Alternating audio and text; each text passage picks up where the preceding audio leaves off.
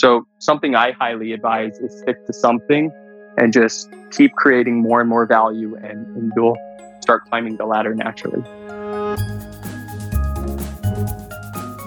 Welcome to From the Dorm Room to the Boardroom, a podcast where we provide insights, tips, and inspiration for college students and young professionals so they can make a really successful transition from college life to the professional world and beyond.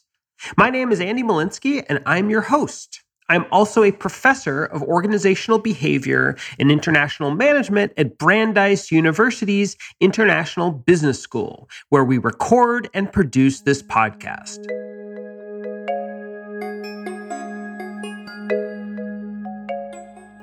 Today's guest is Stephen Ost, who is the Vice President of Product at Paradox, where he leads the product development of their AI recruiting assistant named Olivia. You've got to check that out. Paradox works with enterprise and mid-market clients to transform their global talent acquisition and candidate experience.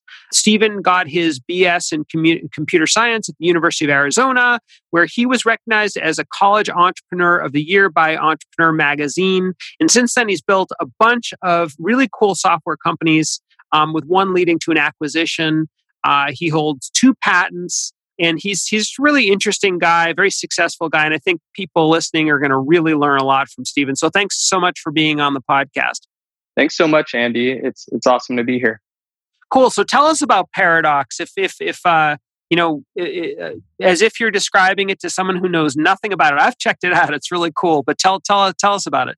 Yeah, definitely. So Paradox starts at the top of the recruiting funnel. So we make an artificial intelligent recruiting assistant called Olivia, and she screens and captures candidates, auto schedules them for interviews when they're qualified for a certain job. She really automates the 80% of busy, repetitive work for recruiters to focus on more human one-to-one interaction. If I'm applying for a job, I would meet Olivia, basically. Similar, yeah. So our customers, our clients are business. So we sell business to business, and they put Olivia on their site and throughout their recruiting process in order to engage with these candidates. So they want everyone to have a personalized experience, and Olivia is there to give that to them. So Olivia talks to those candidates while they're applying. And what does Olivia look like? I've seen her, but from someone who doesn't know. Yeah, definitely. So she's based off of a real person. She's actually our CEO's wife. Her name's Olivia, and she's a real person. And we chose that name just because there are a few reasons, but you can't misspell it. It's a popular name right now. It's a great name for an AI. It's cool. I would encourage people to check it out. All right. So let's rewind. You graduated college like 5 or 6 years ago, University of Arizona. Tell us about your college experience. What was it like being in college? How did you start to become interested in entrepreneurship? Paint us a picture of your college experience. Yeah, definitely. It's definitely an interesting one and different than most. So it started similar. I went into the University of Arizona undecided. So I did not know what I wanted to do. I just went there because my friends went there, and I literally followed my friends. I took intro to engineering. I took chemistry. I took calculus. Nothing really excited me too much. My second semester in, I took intro to computer science because I liked making websites on the side. And that I got a 99% in that class. It was the perfect fit for me. So I found out that's the direction I wanted to go in my life is computer science, is building software. So once I started that, I started to become aware. I'm really interested in startups and building. And at that time, I never did one. So I started wondering, how can I come up with some kind of idea that I could start pursuing? So I started to make a change in my life where everything I did, I started to wonder, is this a repetitive task? Like, is this something that happens over and over that there should be an easier way to do? And something simple as between class, I was in college life, I was a freshman, sophomore, and my sophomore year is when I really started to come up with this idea called YouFree. I started texting all my friends or a bunch of my friends between classes saying like, hey, I have an hour. You want to hang out? You want to grab lunch real quick? Like, what are you doing now? So that kind of stuff. And every day, occasionally, friends' times would overlap and we would hang out. But it was a process and it happened over and over. So I realized, that's something that we can automate. So I started a company called Ufree to address that need. And I just started building it. My background in computer science allowed me to start building a prototype of it. Started using that with friends. It started becoming pretty popular with my friend group. Basically, you open the app and you see who's free to hang out with and their distance. So how close they are. So you can hang out with them and you could sync your school calendar to it. So it worked out really, really well. And then I started building an engineering team for it. I raised funding. We launched at two universities, University of Arizona and Arizona State University. And then that gained a lot more interest. And then eventually it was acquired. And so how did you raise funding for it? That must have been, I'm imagining you never raised funding before. Am I right? Correct. Yeah. All this stuff was brand new. So my background in computer science did not teach me any of the business. So I had to find out that kind of stuff elsewhere. So I joined communities like Startup Tucson, which is a local startup community, and they educate you on funding. That's part of it, and also how to build business. I joined Arizona Center for Innovation, which is out of the University of Arizona, where they gave me a bunch of business skills that I didn't get in school. So I just went to lots of different networking and educational groups to get that experience. And then when I started to get myself out there, I started pitching at different events. I started connecting with lots of members of the community. Then it started gaining interest from investors. So I met with several investors who were interested, and I finally went with one of them and his partner. So this is a really interesting story. I imagine people would love to do something like that, people listening to this podcast. And I actually want to rewind to the point earlier in college where you said you tried out a bunch of stuff. You came in undecided. You weren't sure what you wanted to do. You ended up sort of like falling into a computer science class. And you said something about how you like to build websites on the side. So it was a perfect fit. I just want to highlight that piece. So tell us about this hobby of yours, because I think that's interesting. Sort of basically that was the fit ultimately that seemed to be the catalyst for all this. What was your hobby? Yeah, definitely. So my hobby, I really enjoyed building websites. I wasn't the best at it, but I did enjoy it, and I got better every time I did it. And I built a few sites for a few friends, few family members. And it was really enjoyable for me. So I figured, why not try that as computer science, as a computer science class, and see if that would be easy for me, if it would work out. And it sounds like it did. Yeah, it did. So I know that Ufree is not the only company that you started. It sounds like you got the entrepreneurship bug. What happened from there? In terms of starting up other things, and also what do you like about that experience? From there, so during Ufree, towards the end of it, right before the acquisition, about a year before the acquisition, I started like becoming more aware of what problems I see around me. One of them was when I went into a restaurant, I saw people, taking a water cup and dispensing soda with it. And I may have tried that before, not saying. But anyway, that seemed like a problem, and it seemed like something that should be able to be addressed. So that's when I started the cup. So the cup is a hardware cup with an RFID tag and a QR code built into it that communicates to the soda dispensing machines, such as Coca-Cola, Pepsi, those machines. And it talks back and forth and lets the machine know if that cup was a soda cup or not, if it was purchased or not. So therefore, it enables the soda to be dispensed, or if not, just the water can be dispensed. So I ended up pursuing that one. I met with one of the largest chain restaurants that went a little bit farther. And then Paradox came up. So I kind of set that aside. But I did get a patent on that. So that's protected. So another area that I saw a need was in the courthouse, the way you bring evidence into the courthouse. So in most cases, pictures that you take, videos that you take, you can edit them. It's not really obvious that it's a real legit picture or video. So I was thinking, how can you essentially make the video evidence and the image evidence that you have admissible in court? So I started a company called Witness. And what Witness did was it linked with we prototyped it, we beta tested the Tucson Police Department. And it was a platform for the police as well as an app, a consumer app for the public. So the public, whenever they felt in danger, anything like that, they open up this app and they start streaming. And it streams right to the police through the admin portal over there. And everything is recorded and saved, and an evidence report is generated, and that gets transferred to the courthouse if you ever need to do so. Yeah. So it's really interesting as I hear this, and I've talked to a lot of people now for this podcast, and a lot of people in my life. I don't know if I've ever met anyone who just seems to walk around, see problems that are in need of solving, create solutions that can be sort of compartmentalized into a business in a very neat little way, and then kind of moves on to the next one. And it's very interesting how you do this. And I guess I'm curious where this comes from, because it sounds like you started your story by saying that you followed your friends to college and you didn't even know what you wanted to do.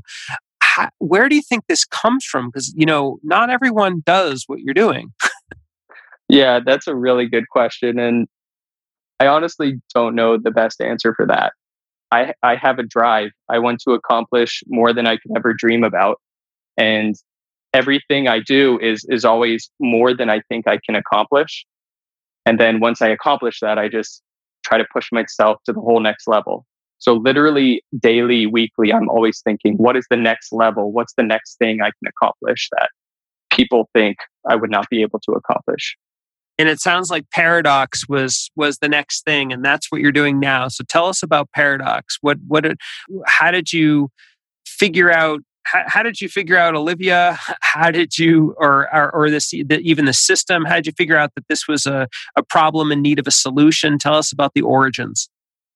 Definitely. So after YouFree, I joined a company called Jobbing.com, and at Jobbing.com, I partnered with the founder there named Aaron Matus, and he was building this local job board, and it's already huge at that point. They were 15 years in. So I joined to create the Jobbing.com app.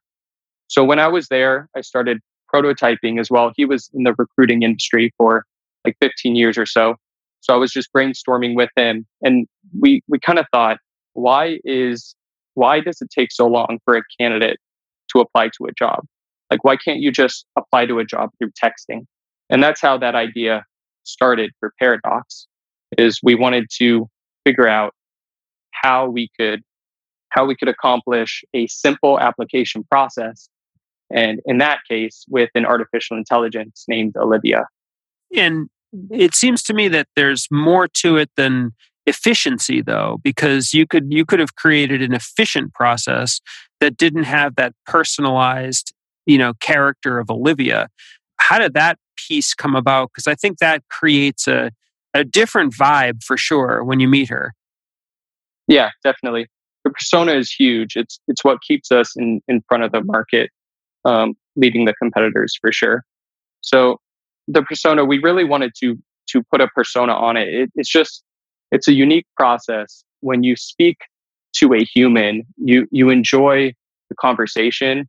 It plays a different role in the application. It's completely different. We've seen insane results for it. The capture rate is very high. Through a human process, you can ask questions and we can answer them. We can have a dynamic conversation through the process.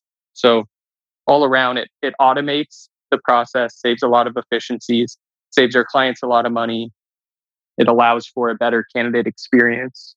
Yeah. So It sounds it, and I actually enjoyed seeing it myself.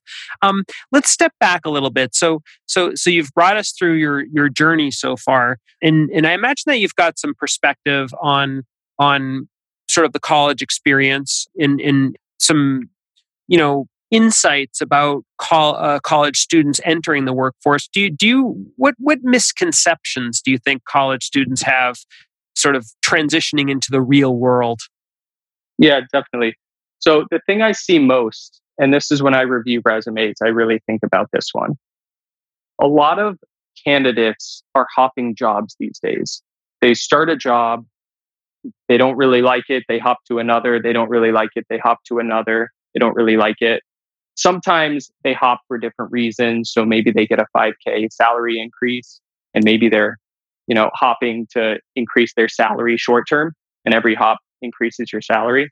However, it's really hard to progress, to climb up the ladder at a company and get up to high level management if you are hopping. The longer you're there, the more valuable you are at the company. The more people come to you for questions and advice, and just the more responsibility you get over time. So something I highly advise is stick to something and just keep creating more and more value, and you'll start climbing the ladder naturally. How do you create value? What would you say if someone said, I get it, but what do you mean creating value? Yeah, different companies create value different ways. The same with employees. So different employees create value different ways. And to create value, you really need to have an impact on the organization. So whether you're on the product team, you have to create sprint decks, you have to create product requirements to create value. If you're on sales, you have to generate sales leads. If you're on marketing, you have to figure out how to market the product, get more clicks, that kind of stuff. So it highly depends on your position. I see. So become indispensable, become a critical resource for a company, and you can't do that by hopping all around, in a sense. Definitely, yeah. It's a lot harder to do when you hop around. Yeah, no, interesting. Now, how about from you studied computer science in college? Was there anything else aside from just simple computer science, not simple, but simply computer science skills themselves that has ended up being useful for your career? Because in a sense, you haven't just been doing computer science. You yourself said that you've been kind of building and running a business. Anything else from college end up being useful, maybe even that you didn't expect? Yeah, definitely. So when I started college, I did not expect to start a company. So that just kind of came to me from my drive. And that is the greatest learning experience I've ever had in my life. That taught me everything I did not know from computer science, because I had to figure it out or it would fail. So I figured out how to sell the product, how to market the product, how to build a team. I had a team of 19 interns at one point, like literally only school credit, not even paying. So it was me with 20 student interns building this out at University of Arizona. And it's just all those things add up, different educational experiences that you bring to your future employers or the future companies you create. And it's honestly the reason why I'm where I'm at today. You agree? So you didn't take a marketing class or a business management class and use some of the theories you learned from that class. It was more sort of the experience of starting things up and learning from it. Is that what you're saying? Correct. Exactly. Yeah. Interesting. So we're nearing the end of our chat. I'd like to ask a few sort of quick hit questions. You must, as a tech person, you must have some productivity tips, like something that what's something that you do or you use, an app or whatever it might be. It could be even a routine you have to stay super productive. Definitely, my calendar is fully booked every day. As a product person, I need to figure out how to build literally everything in our artificial intelligence system. And the best way for me to do that is I try to limit the length of our meetings. So rather than having an hour meeting, I'll have a 30-minute meeting or a 15-minute meeting. Doing that allows for the team to be more efficient. They only bring up the things that are the highest priority and things that need to get done now. So that's definitely a productive trick I've learned over time. Shorten meetings and focus on the things that are most important. That's interesting. So shorter meetings, more productive, more efficient.